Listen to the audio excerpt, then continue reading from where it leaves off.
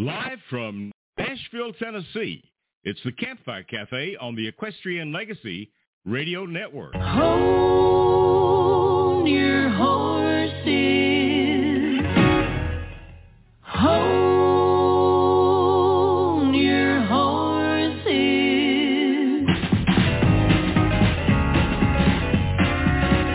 He's a good one, and he could run.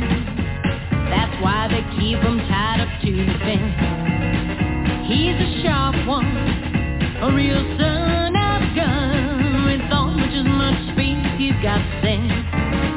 I don't know him, but I've known him since above the fence line he can barely see.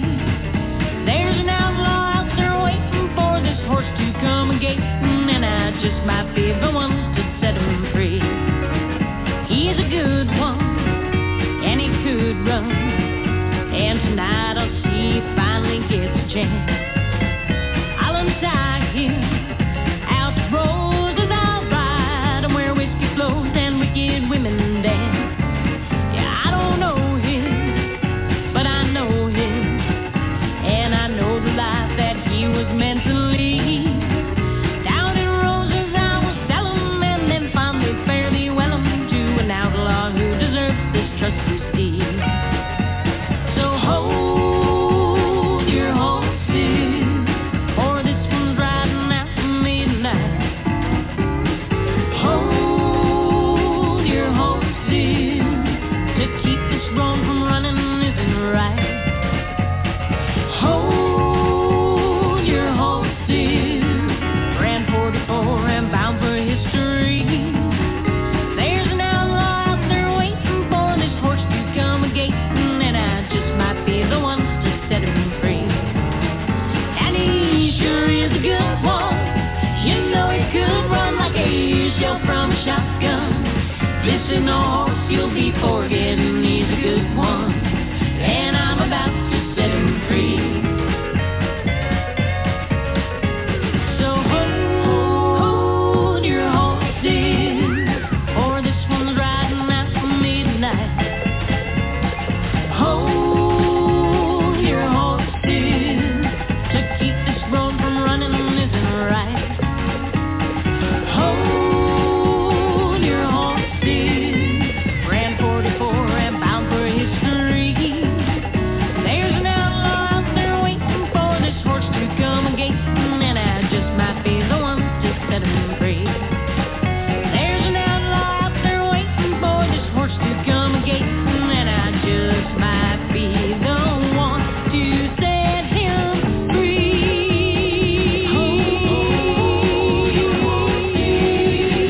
Hold your horses.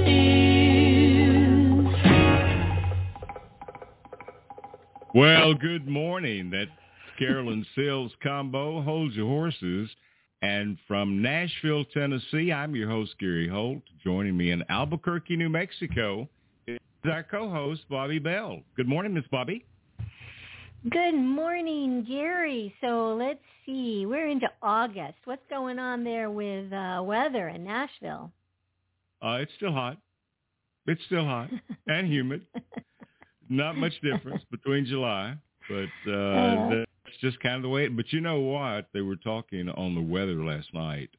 And by the way, I watch CBS's local station, Channel 5 in Nashville. Their weather person is Bree Smith. And so as Bree came on the 6 o'clock weather forecast last night, good old Sam, my dog Sam, I looked up and he was sitting right in front of the television watching Bree do her weather. So I sent her a picture of Sam, and she said, he's just a smart dog, and I had to agree. But, but they're saying that things will cool down just a little bit by the end of the month, so I'm looking forward to that. And I bet it's pretty nice in Albuquerque, isn't it?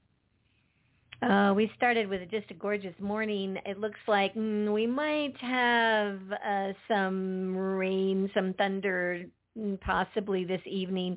I kind of call it the cocktail monsoon. We actually had hail the other day, We had about 20 wow. minutes of thunder and lightning and heavy rain and then hail. So Wow. Well, the hail's so not good. Yeah, but the rain is welcome out in New Mexico. So congratulations. Well, certainly where we are. That. Yeah. Yeah. Mm-hmm. So we're going to have a great show today, and let's get right into it. Who is our first guest today on the Campfire Cafe? We welcome back, after a very long absence, we welcome back Ryan Murphey, and we're going to be talking about a brand new album just released. Well, that's going to be fun visiting with our good friend Ryan Murphey and catch up with what he's been doing for the last, I think, 6 years. It's been too long since Ryan's been on the show. But we were visiting with him, and then on Saddle Up America in the second hour of the show, we're going to welcome back for the beginning of the ninth year, Bobbi, Backcountry Horsemen of America on Saddle Up America. So we'll be talking with Randy Rasmussen and Greg Schatz on Saddle Up America. And then we go to Sacramento, California to talk with J.P. Dyal. And he works with the Sacramento Sheriffs Department, and they use America's Mustangs in their prisoner rehabilitation program. So it's going to be a fun couple of hours on the Equestrian Legacy Radio Network. But right now, we want to get to a song from our good friend, Mr. Ryan Murphey. He did this one with Michael Barham, and it's one called Heaven Knows. When we come back, we'll be talking with Ryan Murphey today on the Campfire Cafe.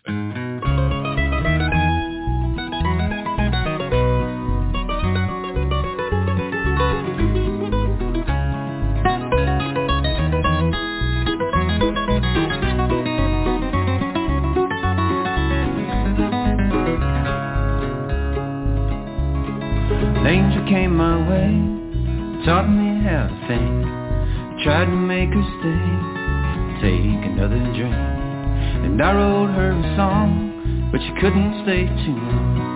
I'm here all alone, barely hanging on. She called me her babe, held me close to her cheek. On that cold November's eve, speaking tongues I shouldn't speak. She painted it so thick, then quickly spun around. Now I'm here all alone in my silent underground. But an angel of mine, why must you shine down in the darkness here in this mine? Won't you come back to me, haunt me in my dreams till the end of my days? Well, heaven knows I'll wait.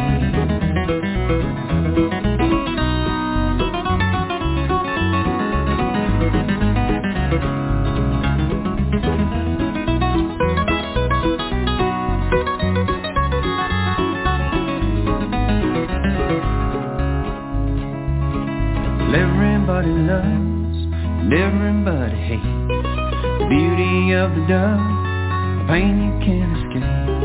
You like to run away, but the truth is we can't leave, and the fate we must face, what wasn't meant to be. Bright-eyed angel of mine, why must you shine and light up the darkness down in the mine? Won't you come back to me, haunt me in my dreams till the end of my days? Well, heaven knows I'll wait. Bright-eyed angel of mine, why must you shine here in the darkness down in this mine? Won't you come back to me, haunt me in my dreams till the end of my days? Heaven knows I'll wait.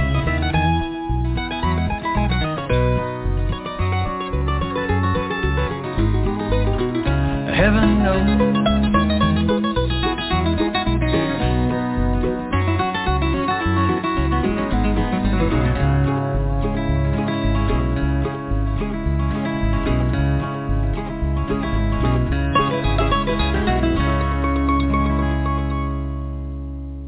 Welcome back to Campfire Cafe on the Equestrian Legacy Radio Network. We just heard Heaven Knows featuring today's guest, Ryan Murphey. In 1973, famed singer-songwriter Michael Martin Murphey invited his 3-year-old son Ryan to the stage with him and his friend Willie Nelson at the Abbott reunion in Austin. 3 years later, 6-year-old Ryan joined his dad for a taping of Austin City Limits. By the time he was 17, he was performing regularly with Michael, going on to be his father's lead guitarist of choice, and even produced the Grammy-nominated Buckaroo Bluegrass and Michael's subsequent albums. This powerful father and son duo have just released a new project exploring fresh territory. Road Beyond the View features wonderful jazz-inflected virtuoso guitar as well as Latin-influenced tracks. Please help us welcome back to Campfire Cafe, a multi-instrumentalist, songwriter, and Grammy-nominated producer who is known to contemplate string theory in his spare time, Ryan Murphey. Welcome, Ryan. Thank you, Bobbi. What an intro. Wow, Gary. Oh, gosh. I'm doing great. It is so good. Yeah, good to have you back. We actually got to visit, I think, last year for a few minutes over at Nashville School of the Arts because our youngest daughter, Cece, coming back to town. Yeah. Yeah, so Cece is going to school this year, and unfortunately, I don't think she has you for any of her classes, but you do a great job with NSA. She must be in theater or one of the other conservatories. She's arts. She likes visual She's arts. arts. Okay, visual arts. Yeah, visual That's arts. A great program. It was kind of cool. Kind of cool, Ryan. She auditioned in both vocal and visual arts, and she got both of them. And she loves visual arts. Wow. Yeah, but she kind of sings like her mama just a little bit. It is. Yeah. But anyway, enough about school. All those school starts back right away, doesn't it? I mean, Oh, Monday we're back at it. Yeah, I can't believe it. Are Summer you? flew by. Oh my gosh. Wow. Yeah. Wow. We played so many shows this summer, Gary and Bobbi, that I haven't played that many shows since I was probably in my 20s. It was I left May 26th and just got back last week, and I think we did something like 28 or 30 shows during that time. Oh, wow. And it was one of the best summers I've ever had with my dad. He still sings exactly the same as he did when I was a very little boy. And, and this new music, he's exploring the kind of music that I knew really more than what most people know. So it's kind of a fun thing, I think, for his really hardcore fans. They're going to see that connection from what he started off as into what he's working on now and everything in between. And I'm one of the ones who knows Road Beyond the View. Road Beyond the View is a different album, so people are going to kind of enjoy this, but they'll say, well, this is not what we're used to from Michael Martin Murphey with all of his cowboy songs. Yeah, but it's a great know CD. Him from the. Well, thank you so much. Yeah, most people know him from the cowboy years, but a lot of people may not remember or may not know that didn't happen until he was well into his late 40s. Oh, wow. And, all that music before cowboy music. I never heard a cowboy song, Gary, until I was 21 years old. I had never heard my dad sing a cowboy song. And he was focused on writing his own material, and the classic songs was something that I never heard around the house. But that's what most people think of him as now. So it's very interesting to see how one artist can go through so many phases. He's really an incredible artist in that way, to have so many different musical facets that he's explored, Yeah. Well, I've always said, not only does he have a great voice, but he is one of the most talented instrumentalists that I've heard, anywhere. Absolutely. Guitar work. Absolutely. And banjo, But the apple didn't fall far from the tree. Memory. Yeah, apple did not fall far from the tree because you are unbelievable. Unbelievable. Well, thank you. How many instruments do you play? Well, really, okay. So I feel like I play two pretty well, but I have been known to dabble in the. I do like the upright bass quite a bit, and I'll occasionally play a little piano just to figure out a melody or something like that. Oh, but, wow. It's really all about the guitar and the mandolin for me. Like you heard on that first song, that was such a great selection because I was playing the mandolin and the guitar on that track at the same time, of course. Yeah. But of course, there might have been a little studio trickery involved in that. But Could have been. Well, I want to get to the title cut from The Road Beyond the View, and before I do, though, tell us a little bit about this song, and really, Ryan, tell us how this album came to be, because you and your dad, Michael Martin Murphey, collaborated heavily on this project. So how did all this come to be? This, I think the seed of this, to me, was a song called Blues for 66 that we wrote in 1995 for a book project called The Mother Road that was written by Michael Wallace. But it was only half of a song. It was like kind of when you do a soundtrack, you might do like an excerpt. But it sat there for years. And then when my dad did the Austinology project, he recorded a song called Honolulu, which is a very jazzy song. It's a very old song that he wrote from the Cosmic Cowboy album. And I played jazz guitar, and he played acoustic guitar, and it was just the two of us on that one track. And it's a bonus track on that. You have to purchase like the special version to get that track. Okay. But he called me up during the isolation times, in these past few years, and he said, "Hey, let's make a jazz album." So it was really his idea, and I was kind of like, "Okay, really?" And he's like, "Yeah, stuff like Honolulu, where it's just you and me, two guitars or one guitar and the bass." We didn't even think about having drums at all. It was just going to be two guitars and two voices. But then we wrote this song that you're about to hear, and it actually wasn't as jazzy as some of the other tunes. It's more like a singer-songwriter Americana type of tune, I guess you'd say. And it was inspired by, I happened to be really getting into studying Georgia O'Keeffe again. Like I was really in love with her work when I used to live in Santa Fe, and just kind of going out to her place in Abiquiu and learning about her. So I have a lot of prior knowledge about her career, but she's my dad's favorite artist of all time. And, he's always talked about her since I was very young. But he had never explained why he loved her so much. And so we started talking about that one day. We called each other every day. I'm probably closer to my dad now than I ever have been. Oh, that's great. Probably because of what happened. We just needed that familiar voice in that time. And we started writing over, Google Docs and the phone, and we weren't sure if it would work, but it actually worked great. It was one of the coolest songwriting experiences I've ever had in my life. And we would just start throwing lines out. What do we like about Georgia? This painting, this concept, this part of her life.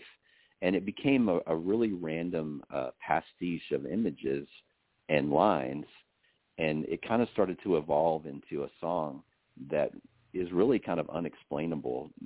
If you were going to try to tell someone what the song is about, I don't think I could express it in any kind of logical or tangible English. But it really is like one of her paintings. If you listen to it long enough, it starts to form something in your mind. And so that kind of led us to doing an entire album in that style of just not trying to explain anything and letting it kind of just become whatever it is. Well, we will not explain this. It's my favorite project I've ever done. Oh, that's great. That's great. Well, we're not going to try to explain the song, but this is Road Beyond the View. It's the title cut from the new CD by Michael Martin Murphey and Ryan Murphey. We'll be back in just a minute on the Campfire Cafe.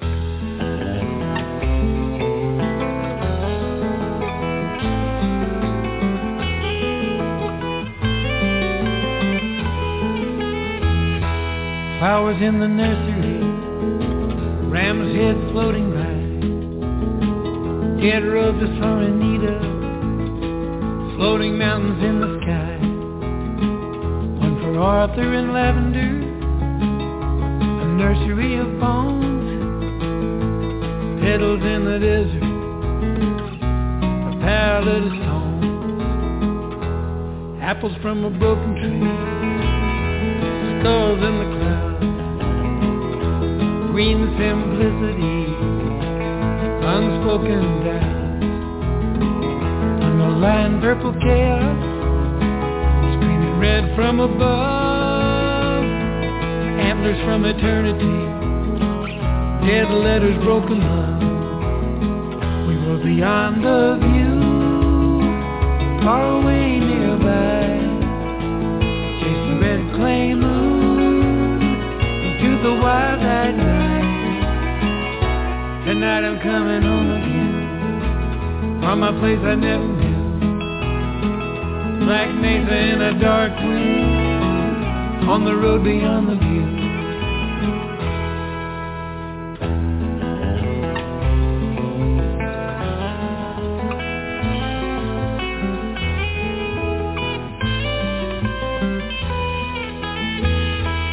Looking for another place, on the road beyond the view. You know, I thought I saw your face, far away and close to you. On a canvas hitting turquoise, in a blue larkspur, in the spaces of emptiness, I hear the messenger. I want to live beyond the politics, red and blue religion too. Walk the desert playing pickups, solving riddles, false and true. Cross the Jesus in the sunset, bleeding heart wasteland. In the cliffs beyond Abiquiu, in a sea of sage and sand. The road beyond the view, far away nearby. Chase a red clay moon into the wild-eyed night. Tonight I'm coming home again, from a place I never knew. Black mesa in a dark wind, on the road beyond the view. Black mesa in the dark wind, on the road beyond the view.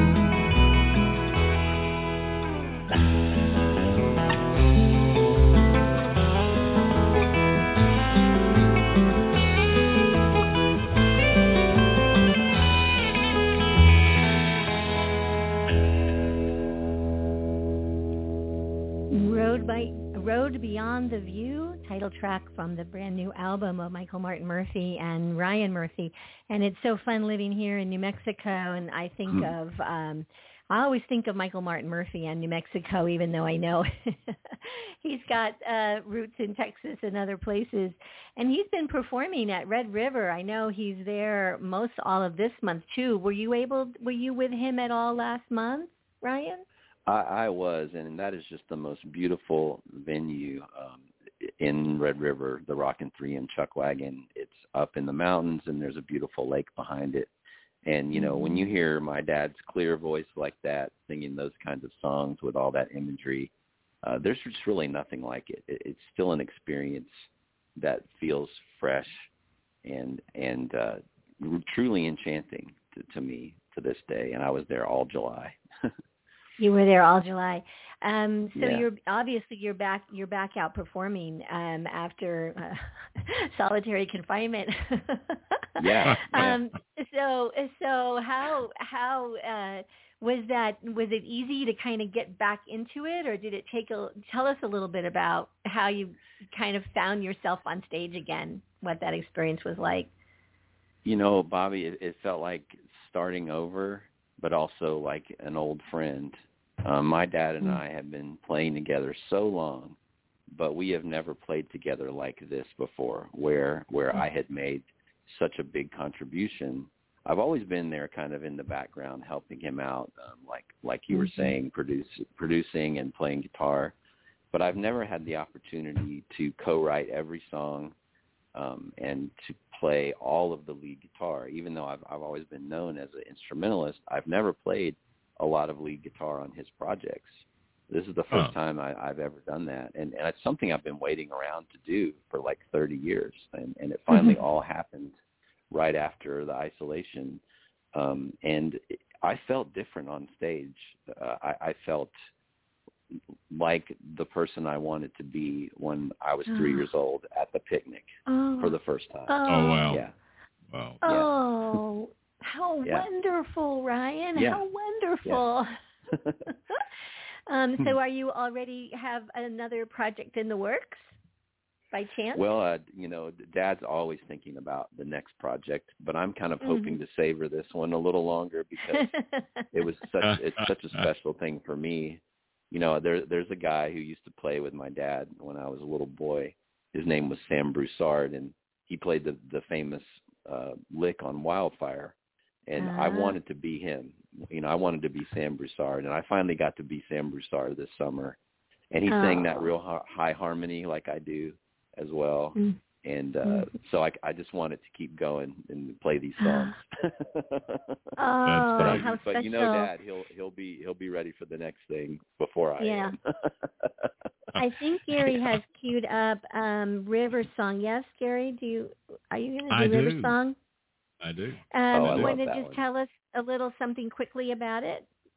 Sure.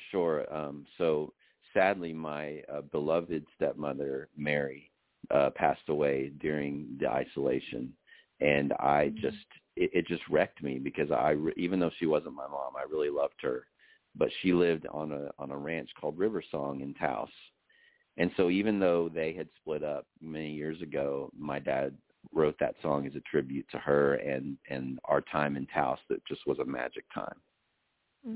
So it's a very nostalgic song about her. Yeah. Yeah. Well, let's take it. It's a beautiful song. It's River Song. We're talking with Ryan Murphey today on the Campfire Cast.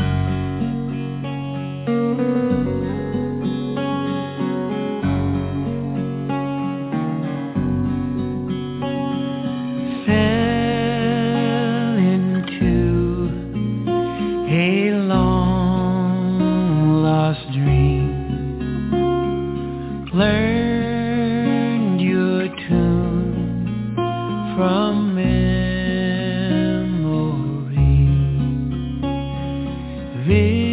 Visions flow downstream in the wind, overflowing love, no end.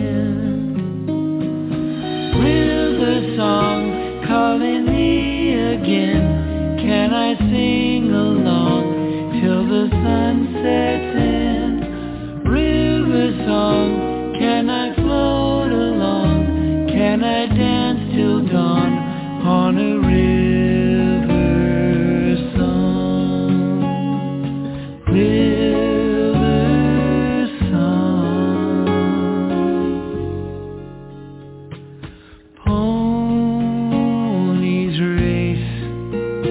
Chase down the moon, walking rain in the sagebrush June, timberline where the air is clear, cloudbursts in time, drifting back high here. River song calling me again. Can I sing along till the sun sets in? River song, can I float along? Can I dance till dawn on a river song? River song.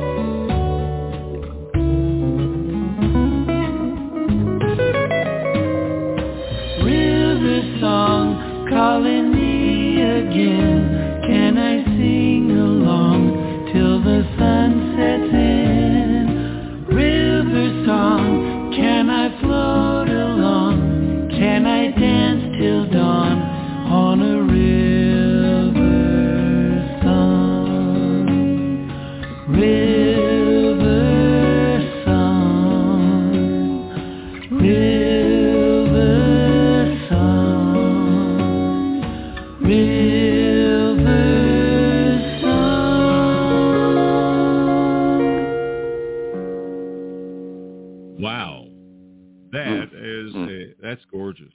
That is a that man's voice song. is just one of the best, greatest voices ever. Wow. Well, I don't know if you know this, Ryan, but when we started Equestrian Legacy Radio, it was all about horses. And about 6 months into the deal, I thought, I need to start having some music because I'm a horse guy, but I'm also a music guy. And so I always loved Wildfire. And so I thought, who would I like for my very first guest? And I thought, well, Michael Martin Murphey. And so I happened to mention that to somebody, and it was my brother. I mentioned my brother, and he said, I know Lance Cowan. I think he's his publicist or something. And so we got in touch with Lance, and then he brought your dad on. And so I guess he was my very first musical guest. And that's been 10 years ago now. 10 years ago now.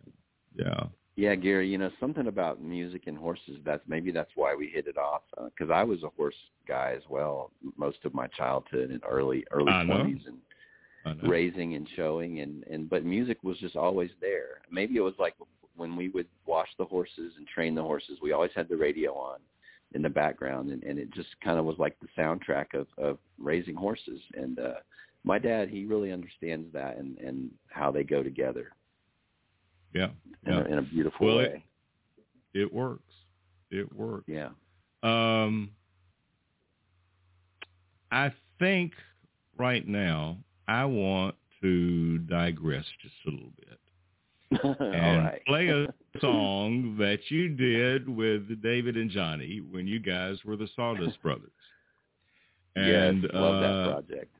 You guys were so absolutely fantastic together. As a matter of fact, I guess you guys were at Rendezvous for a couple of years performing. We were, we somehow managed to pull that off and get everyone in the same place. Yeah, because Johnny's out in California, and I think David's Washington or Oregon? He's in Oregon, and we used to live in Tennessee, and it's funny because we were doing this isolated recording thing long before a lot of folks were. Oh, yeah. Just because we were living in different states. And then during the isolation, all of a sudden everyone was doing it. And I was really fortunate to have practiced that kind of recording before. You were ready. I was ready. They were ready. Yes. Well, this is a fun song. And you do a beautiful job on this. This is Ryan Murphy and the Sawdust Brothers. It's one called Amelia Farewell. And we're going to listen to that and come back and talk more with Ryan in just a minute on the Campfire Cafe.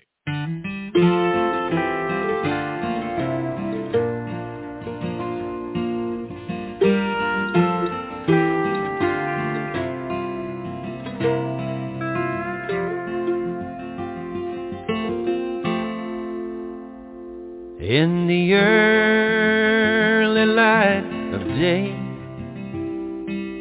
but sometimes I can still hear her say, please don't ride with the boys today.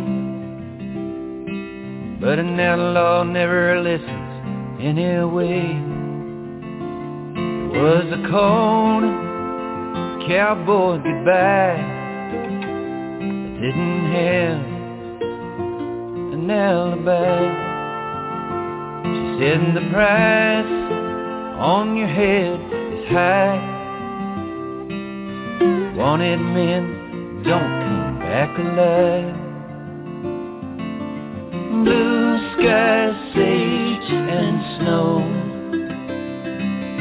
the pinyon burning low.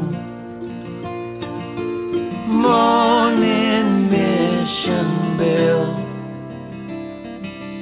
Amelia, farewell, farewell. We had the drop on the fence. They were all left for dead. How could I know it was my head my brothers would feel led. They saw the fear in my eyes as they laughed and let those bullets fly. I fell face down in the night. They took the gold and left me there to die. Blue sky, sage, and snow, the pinyon burning low, morning mission bell, Amelia, farewell, farewell, Amelia, farewell, farewell.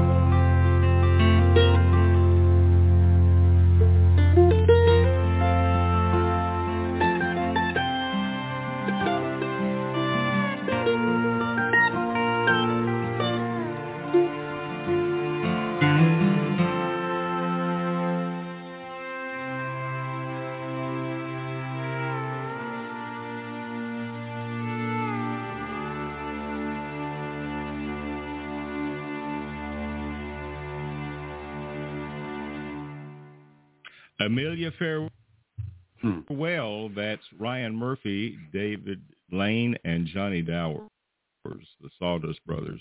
How long has it been since you've heard that song?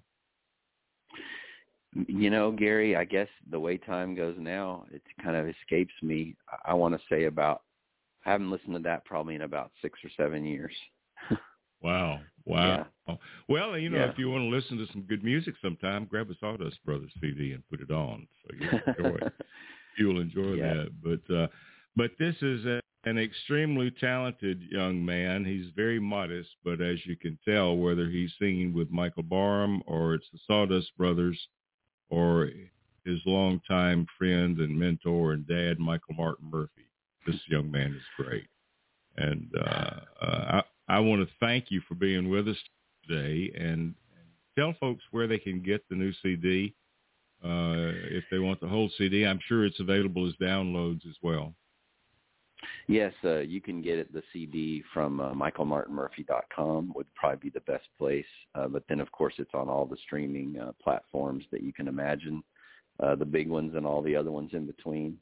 Or you can just come to the live show because we'll be playing a lot more together in the next year.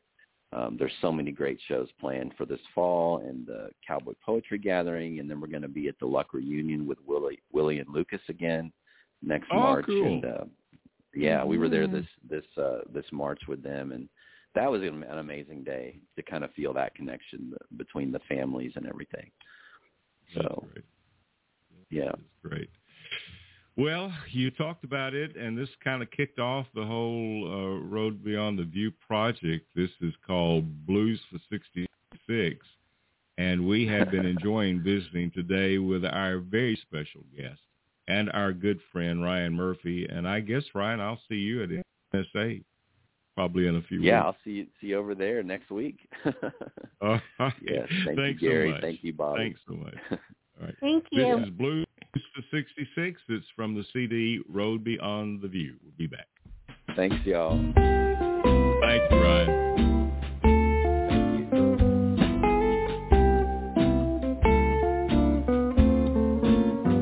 I'm headed for Springfield, Tulsa, Oklahoma City, Amarillo, Albuquerque, and Winslow.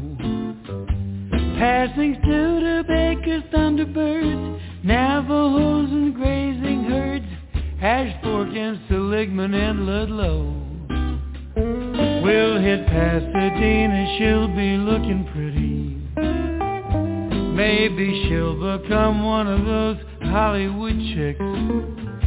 We'll be feeling just like movie stars, cruising Sunset Strip in hot rod cars, singing the blues for 66. I'm so thankful for this mother road. Cars to drive it till I find my mother low. Put me in a postcard of an Arizona sunset with a jackalope or some fur-bearing trout. Gonna live out on the open road on burgers and paella mode. So long I-40, this guy's bugging out. Evening shadows at the Hoppin' 66 diner. To come carry always seemed pretty nice to me. Roswell's got the UFOs, scientists in Los Alamos. I'd rather cruise with dinosaurs and cheese.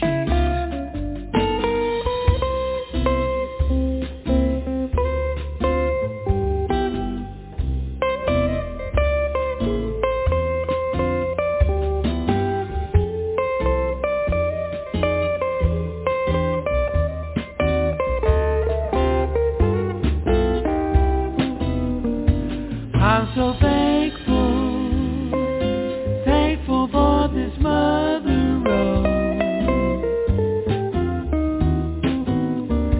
Cars to drive it till I find my mother low. Here I go, like a GI dude hitchhiking home for Christmas. Like the James Dean and the Marlon Brando flicks. Got a leather jacket, warm cafe, don't wanna come back anyway. I got the blues for 66. Give me the mother of the swinging beat out on America's main street.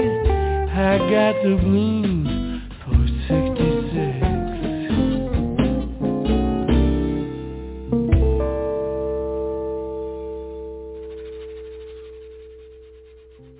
Well, welcome back. It's time for Saddle Up America on the Equestrian Legacy Radio. When we return, we'll be talking with our good friends from Backcountry Horsemen of America.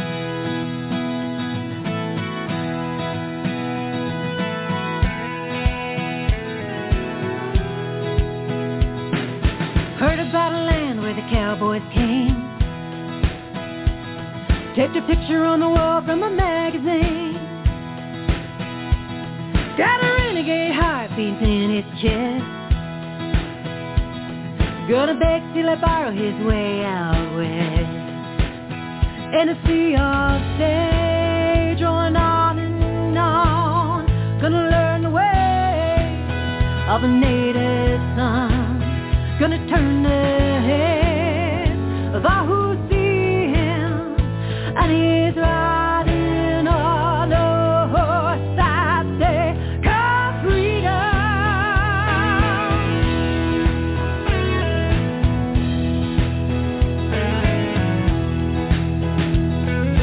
Horseback men are made by the mile. Throw a leg over with a squint and a smile. No price for money can pay them dues. Just dragging calves and building loops. In a sea of stage on and on. Gonna learn the way of a native son. Gonna turn the head of all who see him. And he's riding on a horse that say, come freedom, freedom.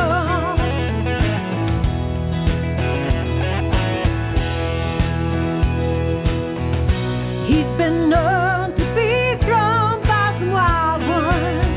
Horses like dreams have the rough by the mild ones. Never know what they got inside them till you saddle up and ride 'em.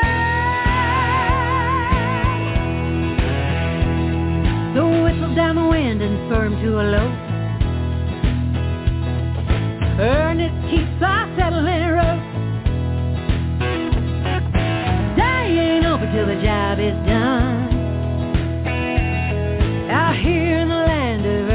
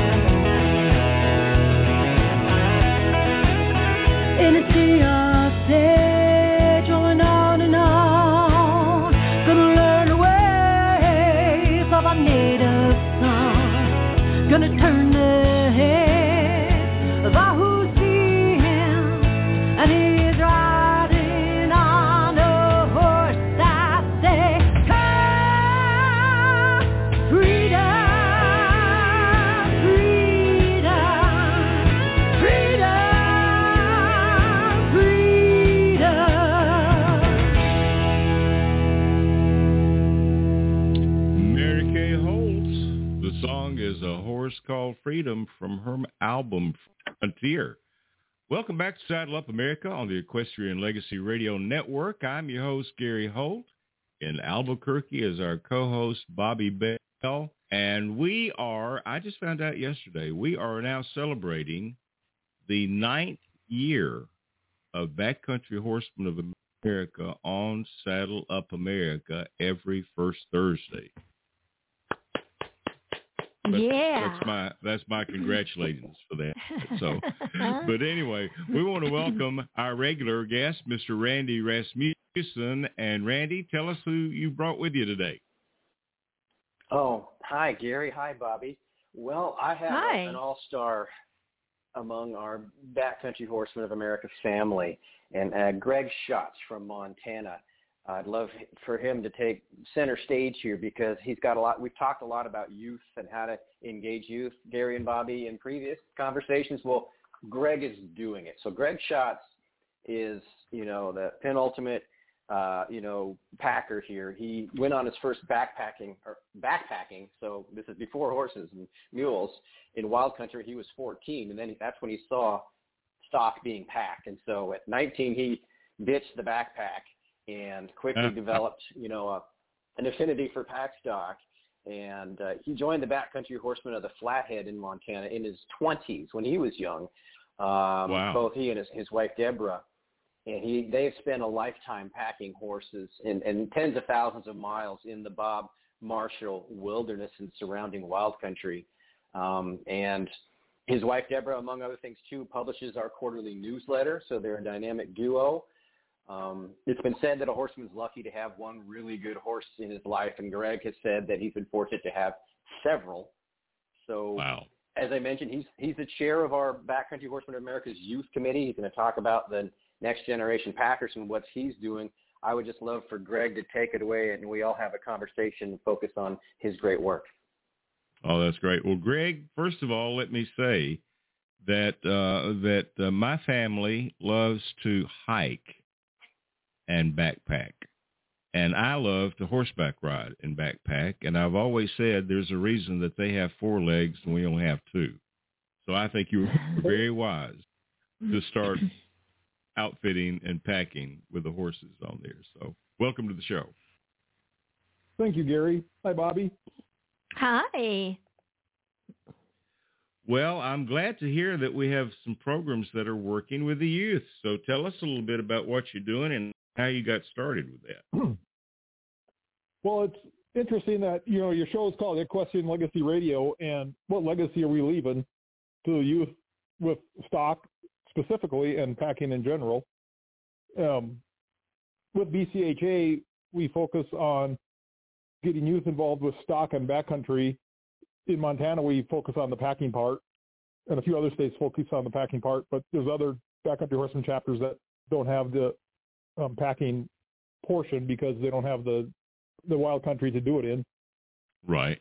So the Backcountry Horsemen of America maintains a Google Drive, and on that drive we have a ton of information. So if a person in a local chapter wants to involve youth, there's a ton of information for that person to use on what to do with that young person, whether it's an hour or whether it's all weekend.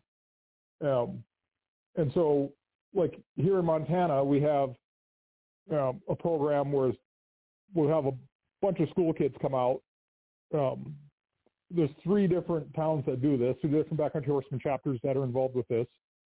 And in the spring, we'll have probably 1,500 fifth graders come out.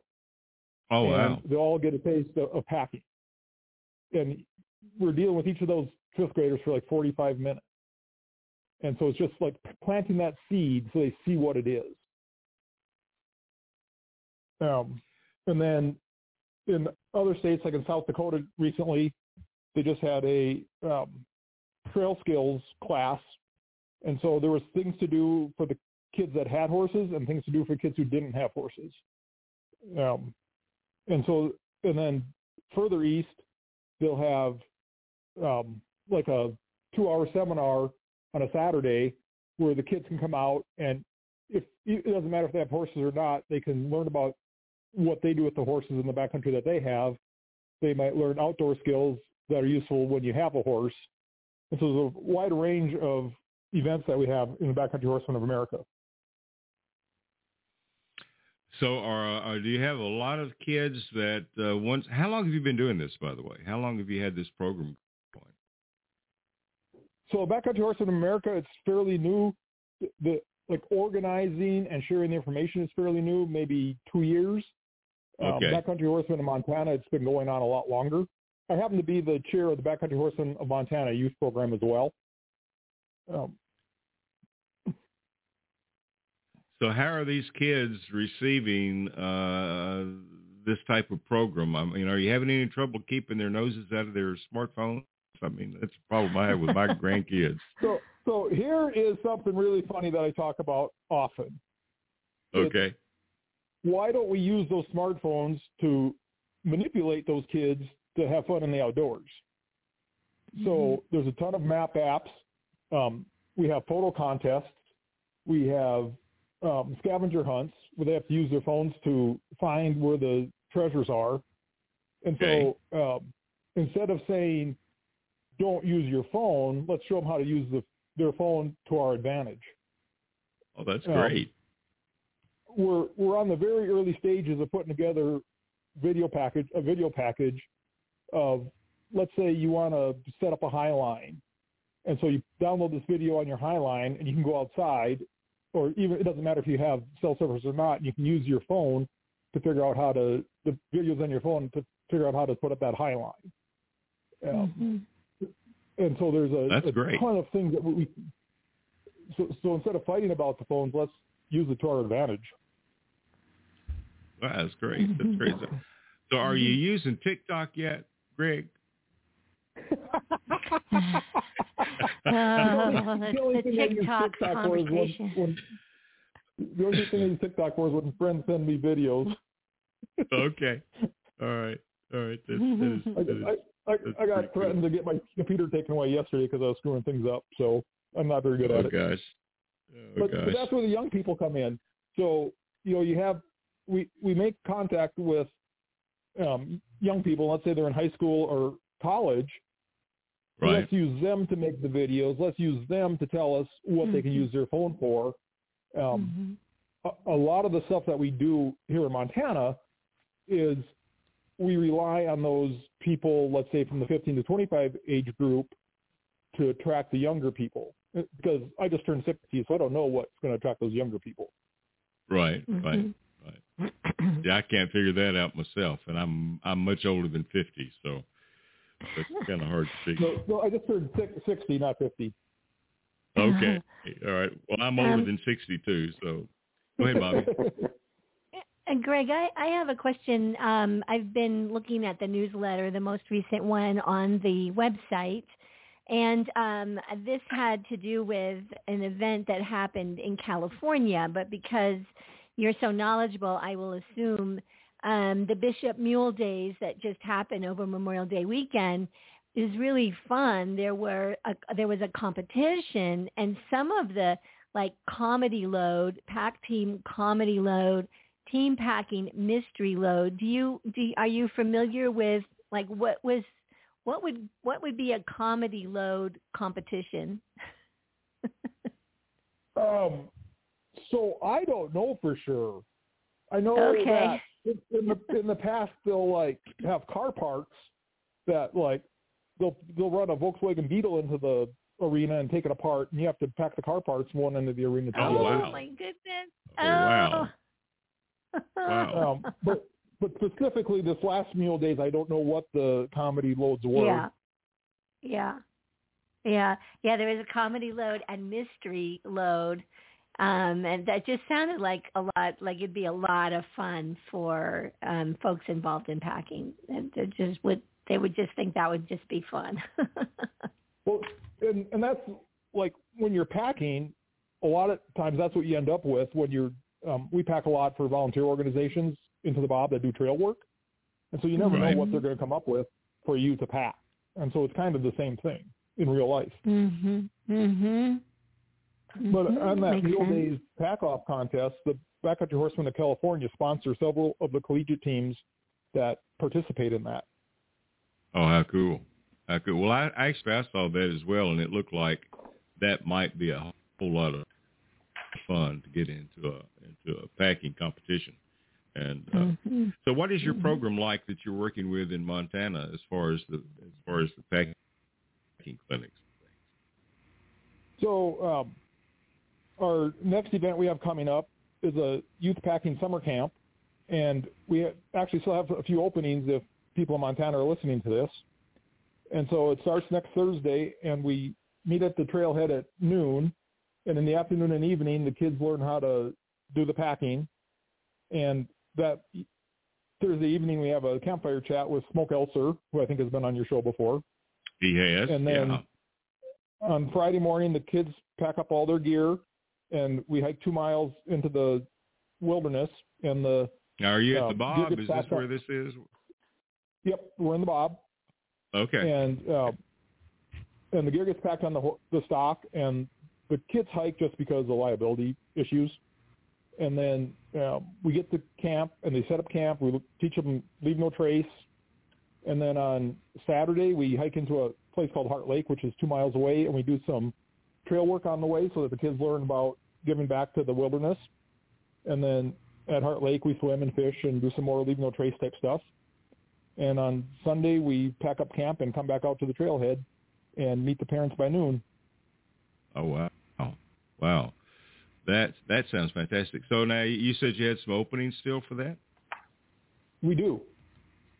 And so how do they reach out to you if they're listening today? I hope we've got listeners out in Montana. If we have listeners out there that might have kids that want to get involved, how do they contact you for that? So they can get more information by going to the Backcountry Horsemen Montana website, or they can shoot me a text. Would probably be the easiest. And my number is 406-261-5450. All right. 406-261-5450. And you can text him and reach out that way as well. So do not do like these politicians are doing in Tennessee right now. I got a text at 6:15 this morning to vote for so-and-so, and the elections are today, and it's like, I would never vote for this guy. So do not text Greg at that time of day. So with the kids that you've been working with for a little while,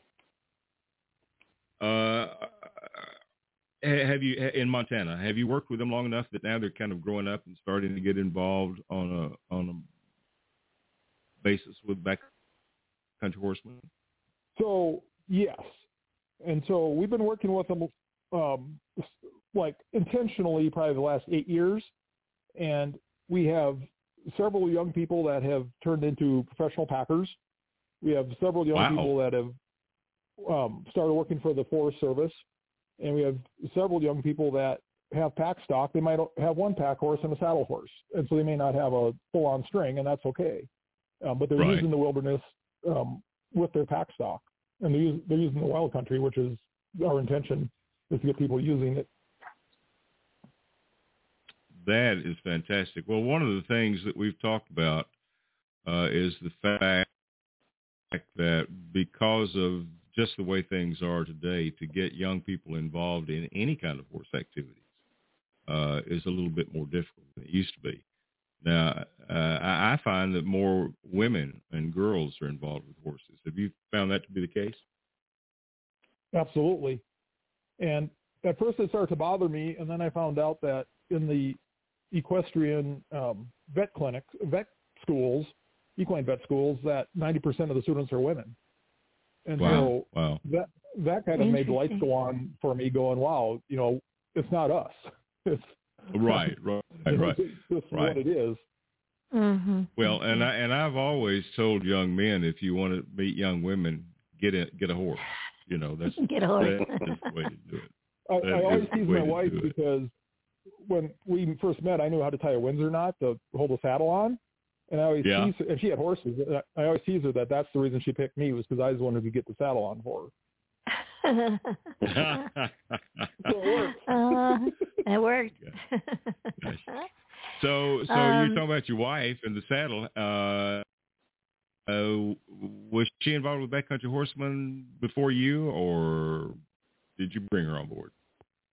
No, we actually were married and joined Backcountry Horsemen like probably within the first year that we were married. Wow. Well, see, that's what I'm saying, guys. If you want to meet a girl, get a horse, and that just proves. And Deborah knows how to pack as well, and so I don't have to do all the work myself. That's good. That is good. Bobbi, you had a question that you were going to bring up. Well, it's sort of off topic, but it's about the Bob Marshall. Again, I'm having fun going through the newsletter. And here in Albuquerque, I've been seeing news articles about the weed challenge that we have. And I'm reading about the Bob Marshall also having noxious weeds and sort of, what members of BCHA are doing to help mitigate the weed problem. Are you familiar with that, with the Bob Marshall? And so ways Backcountry Horsemen are getting involved. We have a grant to do probably half a dozen trailhead rebuilds going up the middle fork of the Flathead River. And with all those rebuilds, we're spraying for weeds and like a multi-year program. And in addition to spraying for weeds, any disturbance that we do with the dirt, we plant grass there so that the weeds don't have a chance to start. And then in addition to that, the Bob Marshall Wilderness Foundation has a weed crew that consists of a couple of weed interns and then volunteers. And they do several projects every summer in the complex, spraying noxious weeds and pulling noxious weeds. And the Backcountry Horsemen are very involved in packing the crews in and out of the wilderness, and often they'll pack out bags full of hand-pulled knapweed. That's very interesting to me, because I don't think, we think about trees that come down and, other things that need to be done to keep the trails open, but I don't know that we've ever talked about the weed problem before. So very interesting. And the way we see it is that it's not necessarily a problem, but we don't want it to become a problem. Right. Yeah. In that last Backcountry Horsemen of America newsletter that you were talking about, there's an article about the East Slope Backcountry Horsemen chapter in Montana, and they actually have sprayers that go on the back of mules, and they can spray in the backcountry that way. Yeah, very interesting. Wow. Thank you. Well, I didn't know what you were going to talk about when you started talking about weed, Bobbi. well, how that ties in with youth. Noxious weed. Live radio. You can't edit. You can't go back. How that ties in with weeds is when we're teaching young people about leave no trace in the backcountry, we talk very much about noxious weeds and how to avoid packing noxious weed seed into the backcountry. Well, that's true. And some areas require weed-free hay to be brought in, so that can become a real problem. So talk a little bit about the evolution of a packer model. This was an area that we wanted to visit with just a few minutes. So when we meet with fifth graders or 10-year-olds, we keep it short, and we just kind of plant the seed. This is something that we can do. There's a summer camp up here called with the Glacier Institute that is 90, 11-year-olds, and we ride into their camp with a pack horse. There'll be like 4 or 5 adults, 4 or 5 pack horses. We'll go riding in, and these kids think we came right out of the woods, and most of them have never seen that before. And we meet with them about an hour. They get to pet the horses. They get to ask questions. We tie in the skills they'll learn, the outdoor skills they're learning at that camp, to what we do with horses in the backcountry. And then from there, we're planting the seed. And then as they get a little older, 12 to 15 years old, 12 to 17, then we're starting to teach them how to mantee, how to use panniers, how do you go in the backcountry? And that might be a half-day clinic, that might be a full-day clinic, that might be a weekend. And a lot of times we'll have repeat kids coming so that we'll see the same kid for 3 or 4 different summers. Okay. And then a lot of those kids, I say a lot, several of those kids will go on to pack professionally for outfitters, for the Forest Service. They may go work for the Forest Service on trail crews, and in the Bob, most of the trail crews use stock to get around. Okay. And so it's never our intention that when we go meet a young person that they're automatically going to become a packer. It's a lot of little steps to get them to think of the big picture. So I just, as you were talking about that, I just had a question. Are most of these young people familiar with horses and mules before they get involved in this, or do they have to learn that while they're learning packing? I would say 10% of them have horses or mules of their own, and another 10% are familiar with them because grandma and grandpa have them or an aunt and uncle have them. But 80% of them have never been around stock at all, and so they learn that kind of stuff as well. Wow. That is fantastic. That is fantastic that they are actually being exposed to horses and mules for the very first time. And then that's a large percentage that you have that go on into using what they've learned as a career. That speaks very well for your type of program. And so Randy Rasmussen, for fun. Well, and for fun, and that's part of the packing deal. Our friend Robert Eversole, Bobbi, keeps telling us that he wants us to come up and go ride in the Bob with him, doesn't he? Yes. I think he extends that invitation every month, yes. Well, pretty often. But anyway, that's pretty cool. Well, tell us how we can get involved with Backcountry Horsemen of America where we are. What's the best way to do that, Randy? Well, yeah, we have a great website, and on that landing page is a chapter locator. It has a map and contact information. So it's simply BCHA.org.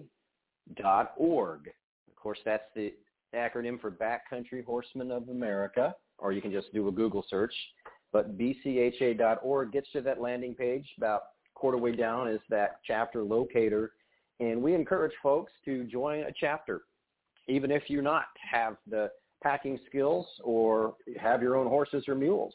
There's lots of things people can do. I mean, we have work parties.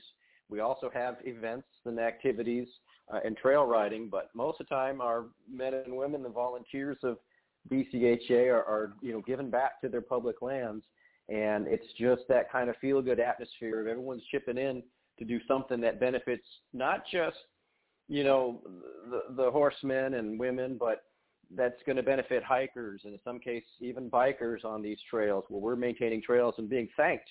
Our crews are often being thanked by these other people for the work that we do. So it's very rewarding, and you're around with a great group of people. So I encourage folks to look us up on the website. All right, bcha.org, and I will just throw this out. I have heard that when you have these work parties that get out and work on the trails, there's always some pretty good food that goes along with it. So that's another plus. That is another plus. And we make the mistake of calling them work parties when they're a whole lot of fun. They're way more fun than they are work. There you go. There you go. Well, Greg, you've been great to have on. We're going to have you come back and visit with us again. And Randy, it's always good to have you on. We look forward to having you with us, as well as Sherry Copeland. She's become a real pleasant part of Backcountry Horsemen on Equestrian Legacy Radio. So we look forward to having you guys back with us again. Thank you for your time today. Absolutely. It's a pleasure. All right. Well, we're going to take a listen to a song by Mr. Doug Figgs called Yellow Horse. And when we come back, we're going to be heading on out to Sacramento, California, and talk about the Sheriff's Department there and how they're using America's Mustangs in their prisoner rehabilitation program. Greg, Randy, thanks so much. Have a great week, guys. Thanks for having us on, Gary, too.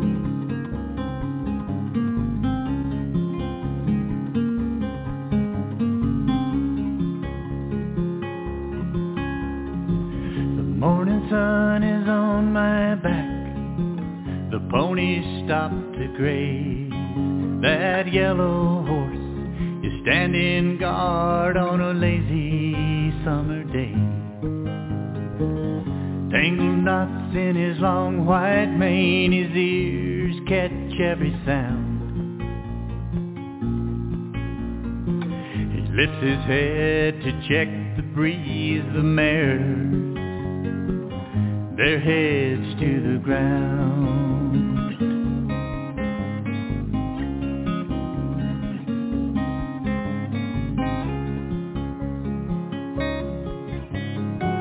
I know he hasn't seen me yet. The wind is in my face, but that stallion knows things aren't quite right, like something's out of place. But it's all up to him to keep his little band of mares.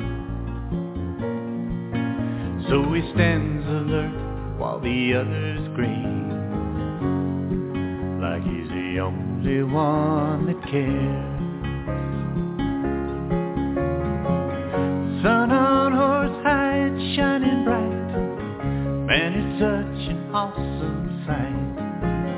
Shining blue, thrones and bays, but there's nothing like the way the sunlight plays on that yellow horse.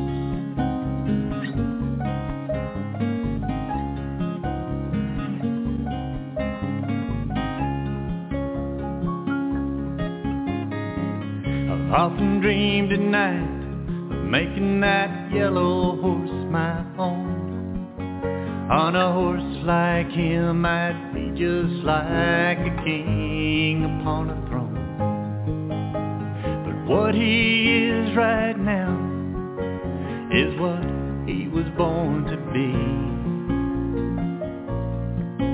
So I guess I'll just watch him out there, running wild and free. The sun on Horsehide shining bright, man, it's such an awesome sight.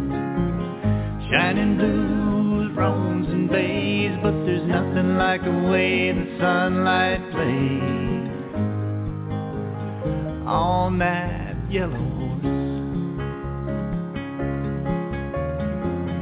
Sun on Horsehide shining bright, man, it's such a beautiful sight.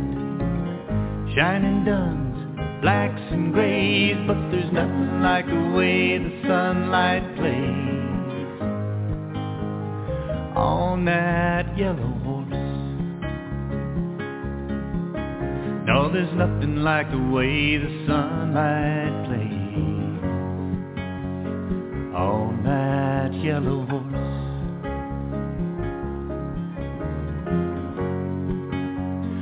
On that yellow horse.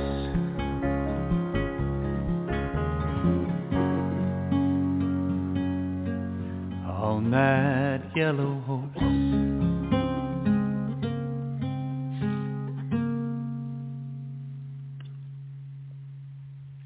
Mr. Doug Figs, the song was Yellow Horse. Welcome back to Saddle Up America. And please welcome to the show our friend, Mr. J.P. Dyal, out in Sacramento, California. Hey, J.P. Hey, Gary. Hey, Bobby. How are you guys doing? Good. Okay, I got a question for you there, Gary. Did you pick that song by Doug Figs because, he and I were friends? You like Doug Figs, yeah. Yep. I listen to him every Thursday night live on Facebook while I'm training horses. Oh, gosh, that's wow, pretty that's cool. Fabulous. Cool. Well, I don't know if Doug knows that or not, but we'll be sure and tell him, okay? We'll pass that on. Oh, he So does. Bobbi's out in Albuquerque, New Mexico, so she's pretty close out there today. I see him all anyway, the time, yes. Welcome. Welcome to the show. And I have heard just really, really good things about you, Mr. Dyal. and the work that you're doing out there with the Sacramento, California Sheriff's Department. So let me ask you first to tell us how you got involved with Mustangs. Oh, boy. Well, basically, a Mustang saved my life. I was real successful in the corporate world, and you guys all remember the big crash in 2007, 2008. Actually started in 2007. Yeah. I lost everything. I lost my house, my wife. I made tons of money. I was basically depressed. Didn't really get off the couch, and it was a good buddy of mine named Bobbi, and he was a spur salary over in Texas, and he got me out riding. And before too long, I got my first Mustang, and she became my reason why. I mean, she's the reason I got up off that couch. She's the reason I got out of that funk that was in my mind. You know, she saved my life. Well, I will tell you, JP, that is a story that I have heard before, and I've even talked to some people that went through that crash of 2007, 2008, and it happened to be Mustangs that brought them out. So it's amazing what these stinking horses can do, isn't it? Yeah, it absolutely is. They're incredible. It's absolutely incredible. The healing power of a Mustang is just incredible. Yeah. Well, and horses in general, but particularly we're talking about our Mustangs and the work that you're doing with the Sheriff's Department out in California. But and by the way, you're a pretty good competitor with the Extreme Mustang makeovers that have been going on. Yeah, sure was. But how'd you get? Yeah. How'd you get involved with the Sheriff's Department out there? I got a phone call on July 4th a few years ago. It's just, life as a trainer, you have tons of ups and downs, and, it's hard on relationships, and it's just one of those times when things are falling apart again. You're like, oh, my word. Kind of this come to Jesus meeting with him himself, standing out in front of a barn, yelling at the sky, using quite some profanity at the time. Wow. Just like, what else do you want, God? I'm working, I'm trying to save your animals. What else do you want? I had two friends that were training with me, helped me along the way, passed away. I'm like, what more do you want? I'm not going to quit. I'm not giving up. And I was on July 3rd about 1:30 in the afternoon, and on July 4th, I got the phone call for about Sacramento Sheriff's Office. I was like, okay. God moment. Yeah, I think I'm supposed to be here. So no, the program is real special to me. My mission's always been to change the life of horses and people, and couldn't find a better place to do it. I love every bit about it. I never thought I would be in California, having grown up in the Florida Keys. I didn't get into horses until back in 2007, 2008. So, I get to work with a good group of guys, and they're only there because of some bad decisions. And when it comes down to it, they're really good men, and get to watch their lives change moment by moment, day by day, and it's real surreal. I mean, I'm one of these lucky guys that has the best job in the world. I can call it a job because I love what I do. Yeah. So being with the Sheriff's Department now, and we talked a little bit about this on the phone the other day when you and I visited, but the program with the Sheriff's Department is different from the prison programs that work with horses. And folks that are incarcerated in the Sheriff's Department are not necessarily in for as long as they are in prison. So how are the prisoners selected to be part of your program? So that happens inside the branch. I have deputies. I have a great support staff inside. You guys have to meet certain requirements that they're best to kind of go over. But generally speaking, they're nonviolent offenders. They have to be part of the reentry group. We have other vocational services there, too, that they learn in reentry. We also have welding. We have engraving, landscape, and hopefully we'll have the construction going up again here soon. So when they're selected into the reentry, and it's presented to them when they're coming into jail, and they've already been sentenced. They have to be sentenced to be into the program, and to be part of my program, they do have to have a minimum time, typically 6 months or longer, and that's because of I teach them 6 levels of horsemanship. I mean, these guys really learn, and when they leave when they graduate, the guys who make it to level 6, and they can pretty much be an assistant trainer from almost any program in the United States. These guys are pretty dang good.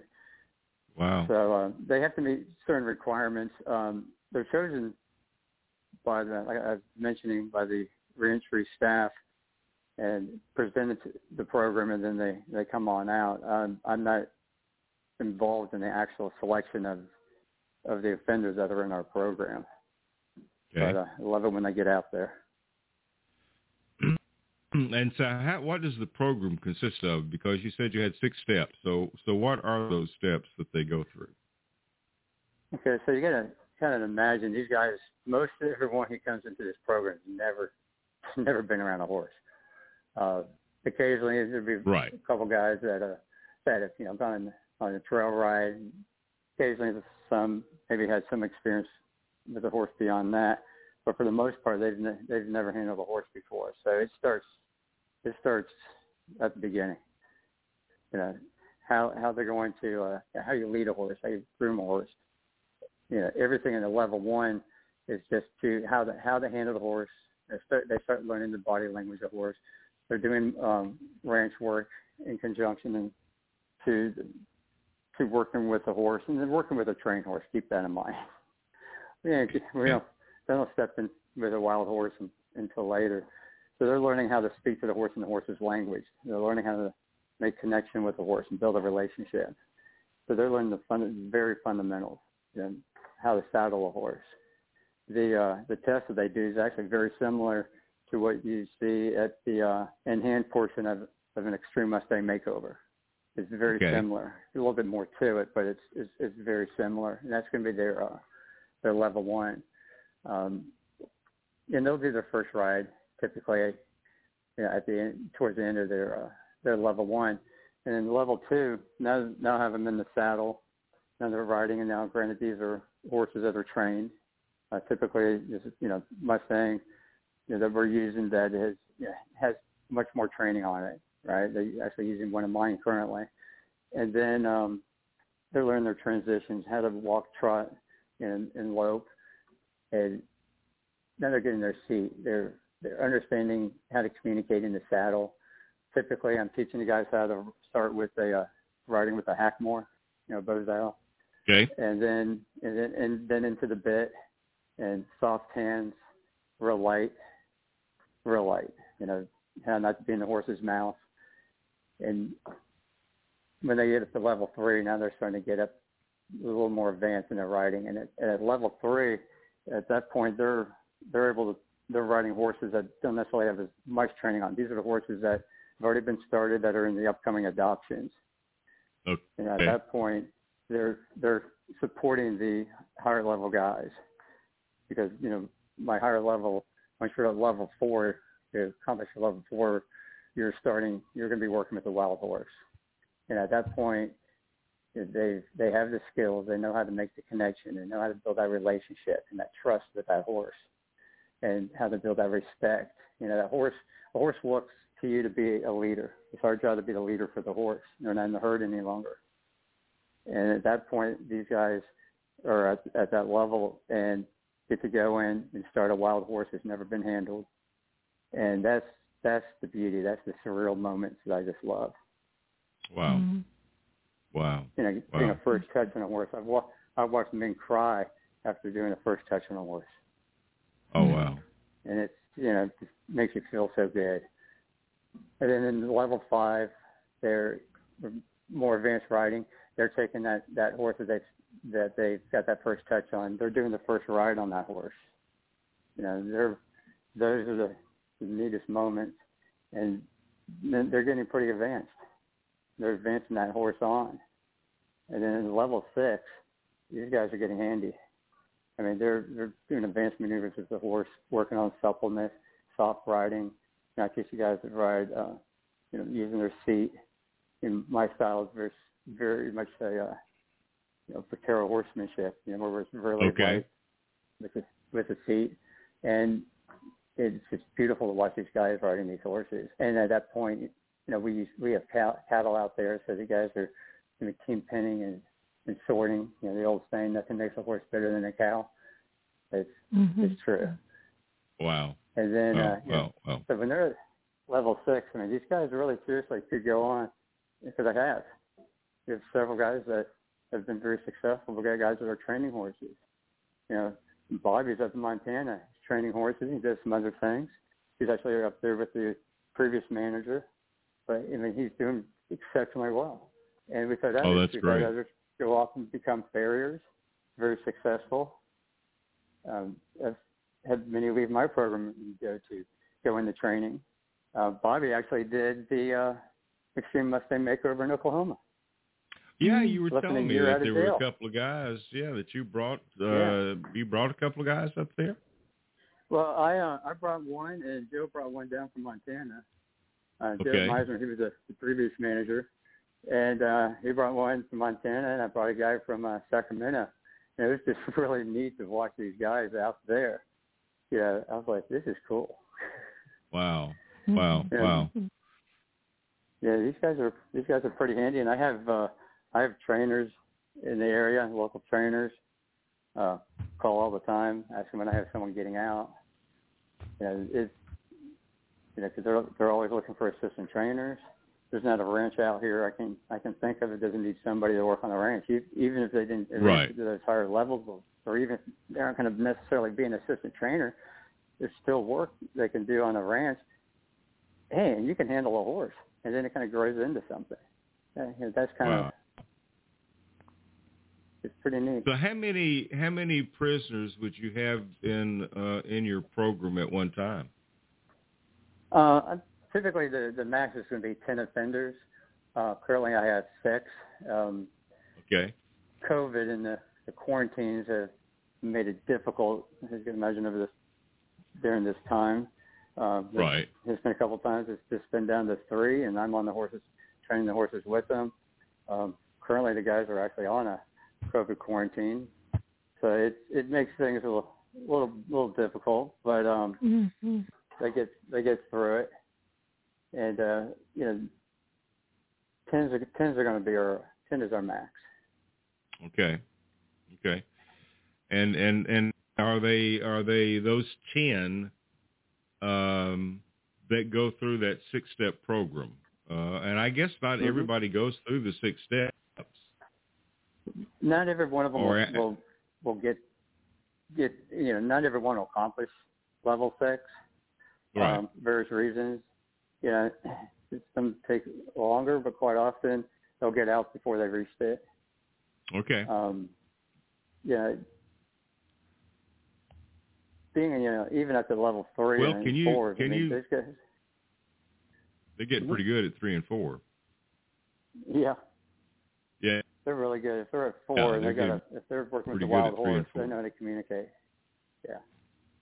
Yeah. But we have many so get up JP, there to the 6. Yeah. Tell us a little bit about the type of change that you see in your offenders. And I'll use that term now. I've caught that you're using that term. With the offenders, sure. What kind of change do you see in these guys? When they first join the program, they bring a lot of the language, from the streets or from back at we call them the barracks. They're like in a dorm type setting in the jail. When they come out, first thing I notice is language starts to change. Okay. And, as they're working with the horses, the body language, the way they carry themselves starts to change. It doesn't happen immediately. It takes a little time. It usually takes a month or so. I start to see the changes probably about 3 weeks in, and you see them kind of becoming softer. In order for these guys to work with a horse, they have to learn to become vulnerable, and that's something very hard for them. When you think about it, being vulnerable and sitting inside a jail is that's not normal. And but you really have to be. You know, a horse. I mean, I was telling somebody yesterday. I don't know where I heard this quote. You know, but every cell in the horse's body is eavesdropping on your thoughts. So their energy, their mind, everything has to kind of be in the right spot. And that's that part of the vulnerability that they have to learn. You know, the guys will say, oh, they learn patience. And I'll look at them and say, nah, you're going to become vulnerable. They don't like it when I use the word sometimes, but it's true. Yeah. And once they do that, and you start to see that change, then you start to see the trust and trust, that connection really happen with that horse, and then that relationship builds. And that has to happen, and the horse does that. I teach them how to speak to the horse and how to communicate to the horse, and the horse's language. So the horse is doing that. Now, I'm not a therapist, not a counselor. I'm just kind of guiding them through using experiences I had in my darker times. Yeah. Well, how is? And I'm going to ask you a question that we haven't even thought about before, but how has this changed you? Oh, drastically. Just watching these guys do that, it's made me just more conscious of everything, conscious of the change in people, and not to judge people. You know, okay, these guys made a couple bad decisions. Yeah. They're good people. You know, we're also judgmental in this world. And there's no need to be. I mean, these guys, they're really good people. They just went the wrong way. And it makes me appreciate things. I see a lot of scenarios where they didn't have a good father figure, and I'm very appreciative that I had a wonderful father that raised me really, really well, great parents. And I see that that's an issue that's led many of them into that wrong path. But what I've learned about myself is how much I love teaching people, working with people in the relationships with the horses. And, you know, I was a trainer, you know, and then I came from a leadership background in the corporate world, never thought the two would come together. And to watch myself, the change in the excitement that I get and the regenerative, you know, it just makes me feel so good in my soul. It just rejuvenates myself so much just working with these guys. Wow. And that's wonderful. Wow, that's pretty special. That is pretty special. Well, I got to ask you, are you going to come to see us in Fort Worth in September? We're going to try. Yeah, September is kind of a busy month, but I'm going to sure try. I made it to I was at Oklahoma last year. I won't be competing myself, and I compete currently, but sure going to try to get there because I have a lot of friends competing there. Well, there'll be a lot of folks competing, and by the way, I think that starts September the 8th through the 11th, if I'm not mistaken, and that is the Extreme Mustang Makeover taking place at the Stockyards in Fort Worth, Texas, for the Extreme Mustang Makeover, and I think that's right, September 8th through the 11th, and so we're going to encourage folks to show up, because what you see happening with these Mustangs that have been worked with for 100 days is just unbelievable, and I think what change you see in some people that have worked with these Mustangs is pretty unbelievable as well. And so that should be. It changed me. In 2009, I went to my first one, and I was like, I had to do it. It was the ultimate in horsemanship. And then I made it to the Magic, been invited to the Magic multiple times, and it's like just that's what led me down this path too of training. And part of it was practicing. I had to make the makeover. I had to do one. They're really neat events. If you've never been to one, you need to go. It's amazing what these people can do in 100 days with a horse. Wow. Well, Bobbi Bell, I don't know where we're going to have a makeover that's real close to you, but Fort Worth isn't just all that far, you know. And I think we're planning on one back in Kentucky probably for 2023, and then back again in Fort Worth a little bit later in the year. But JP, I really do look forward to seeing you. I hope you make it to Fort Worth in September. So we'll look forward to seeing you there. Thank you for what you're doing with these offenders, and thank you for what you're doing finding homes for the Mustangs through this program. So we appreciate everything that you're doing on both levels. Oh, thank you. Thanks for having me on.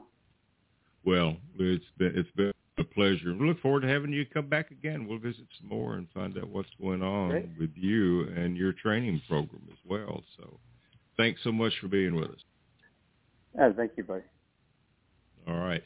So if you're not familiar with Wiley and the Wild West, JP, you're going to like this. This is one called The Wild Mustang. We'll be back in a moment with Bobbi Bell.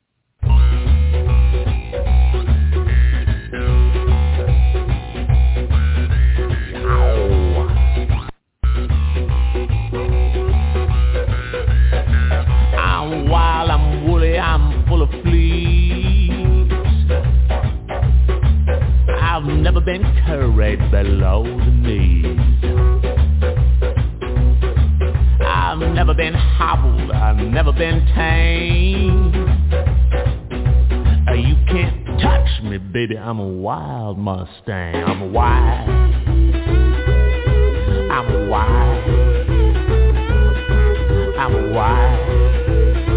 I'm a wild Mustang. You can build your pens horse high, hog tight. You can track me, baby, all day and all night. You can try to run me off of my range. But you can't touch me, baby, I'm a wild Mustang. I'm a wild. I'm a wild. I'm a wild. I'm a wild Mustang.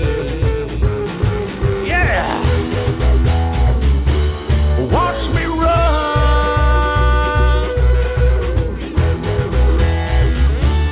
Watch me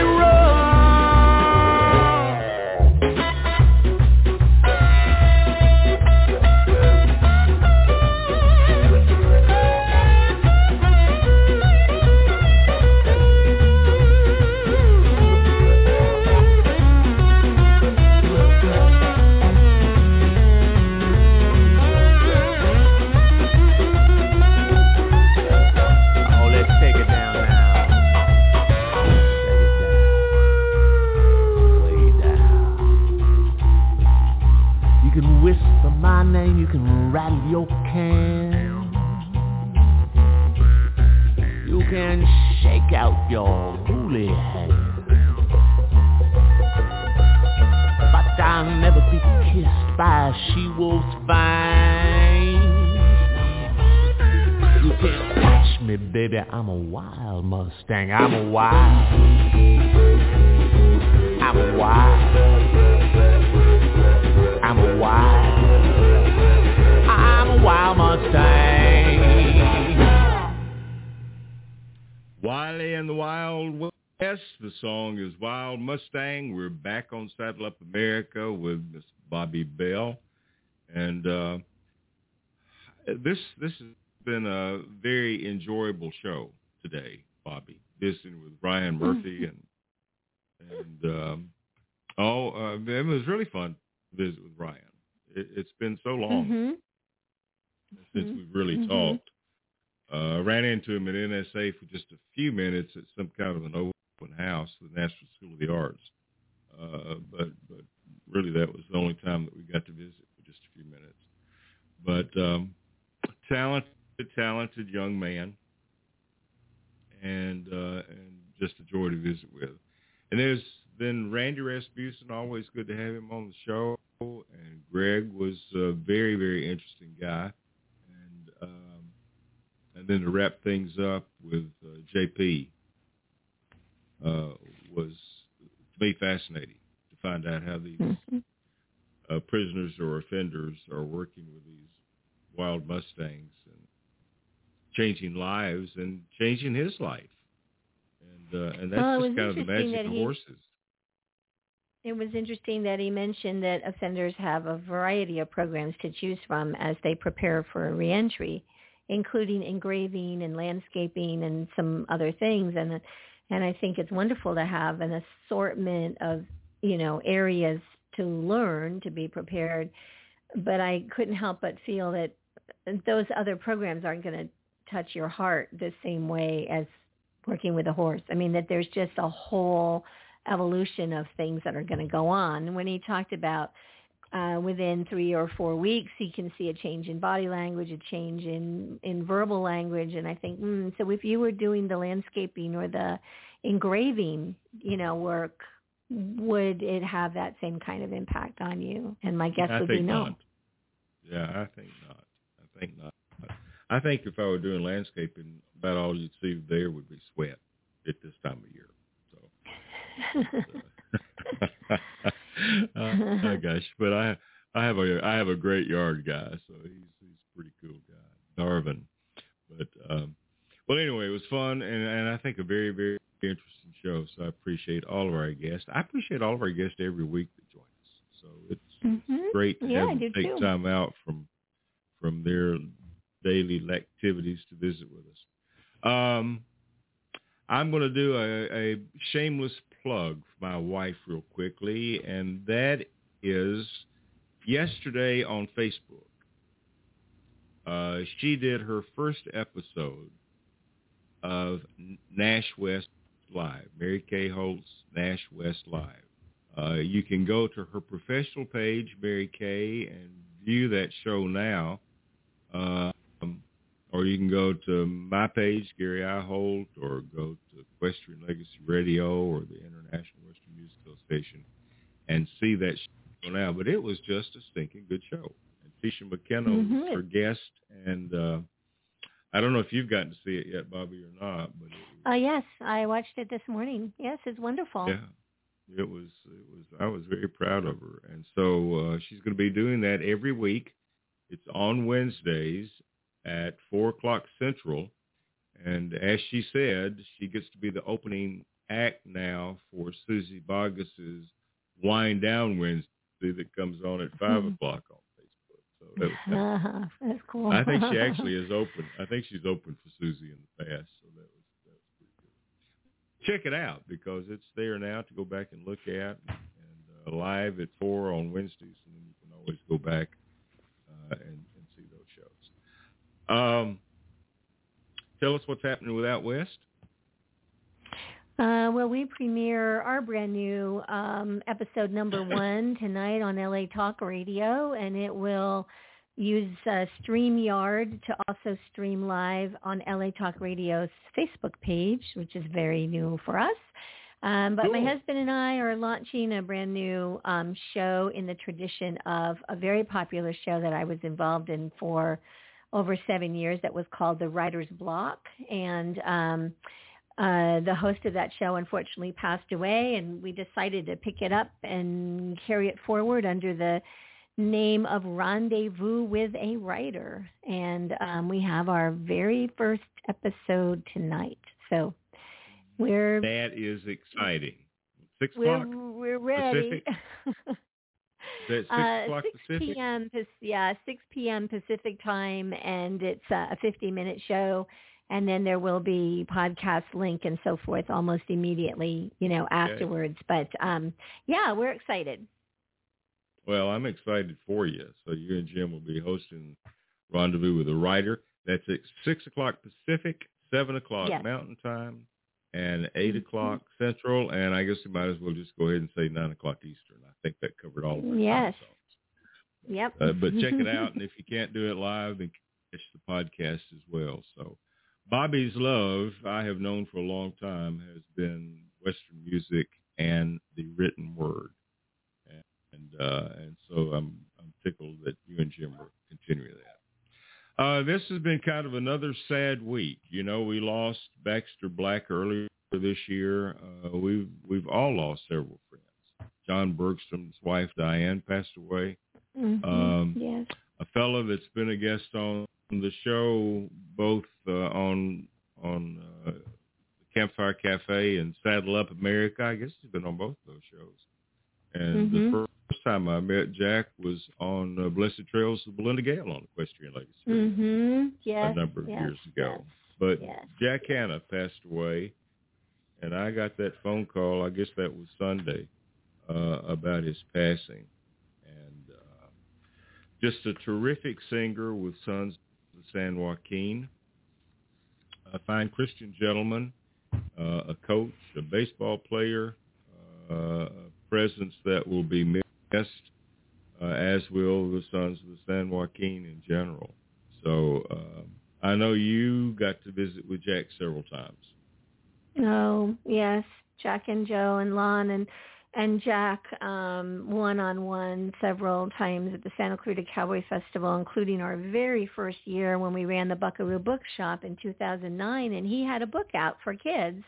You know, he was an educator, and a lot of his music about California and the West comes from his educator's heart, and he had written a wonderful kids book called Read, Write, and Recite, I think, and we were doing story time. Joni Harms was there with one of her kids' books, and they were performing that year, and so they were there on the grounds, and I reached out to them, and Jack said, absolutely, I can come over at these times between the gigs of the Sons of the San Joaquin, and he'd just walk in, and you just felt his charisma, his warmth, his hearty smile and all, just everybody turns, is like, is that Jack Hanna? And then he went and told a story. I mean, it was, and of course, the very first time we met the Sons was at the Autry Museum in a wonderful summer of weekly live music. That's where I met Don Edwards the first time, and Buck Ramsey and others. And so,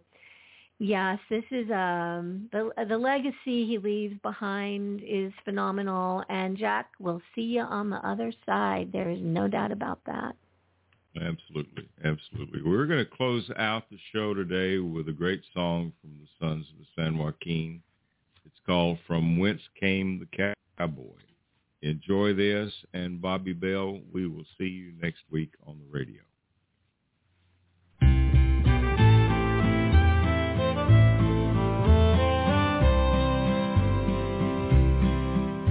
From whence came the cowboy, the history is plain.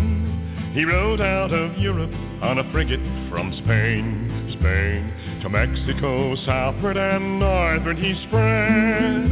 From the gaucho and the hueso, the vaquero was bred, your everyday cowboy, and oh, what a sight. More dashing and daring than the medieval night. Medieval night. Rodriguez, Gonzalez, Villalobos, Madron, Figueroa, Santiago, Palomino, Rascal, Rojas, Sanguilla. Cowboy.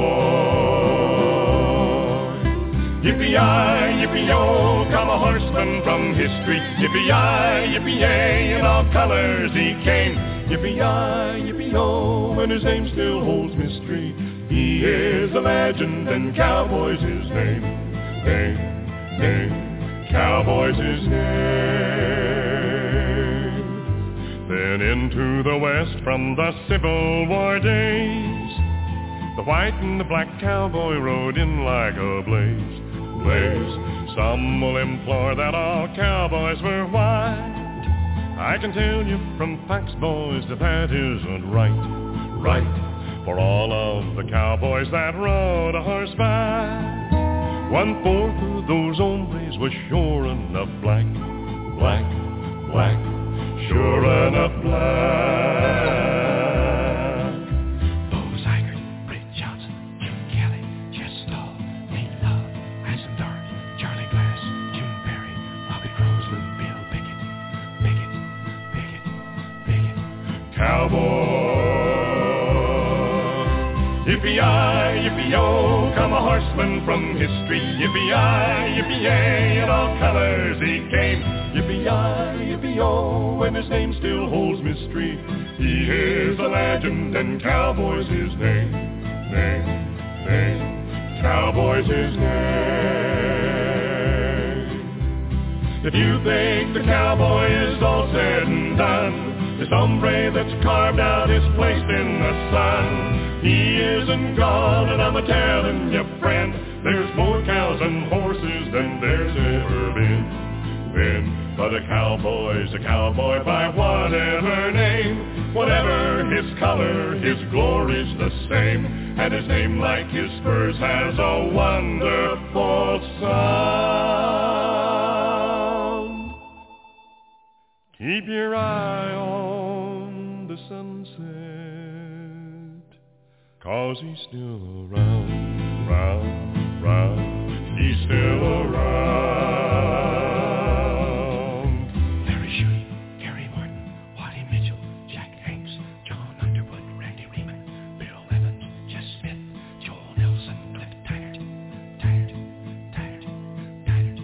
Cowboy, yippee-yi, yippee-yo, come a horseman from history. Yippee-yi, yippee-yay, in all colors he came. Yippee-yi, yippee-yo, and his name still holds mystery. He is a legend, and cowboy's his name. Cowboy's his name. Yippee-yi-yay, yippee-yay, yippee-yay, yippee-yi-yo. Yippee-yo, yippee-yo, yippee-yi.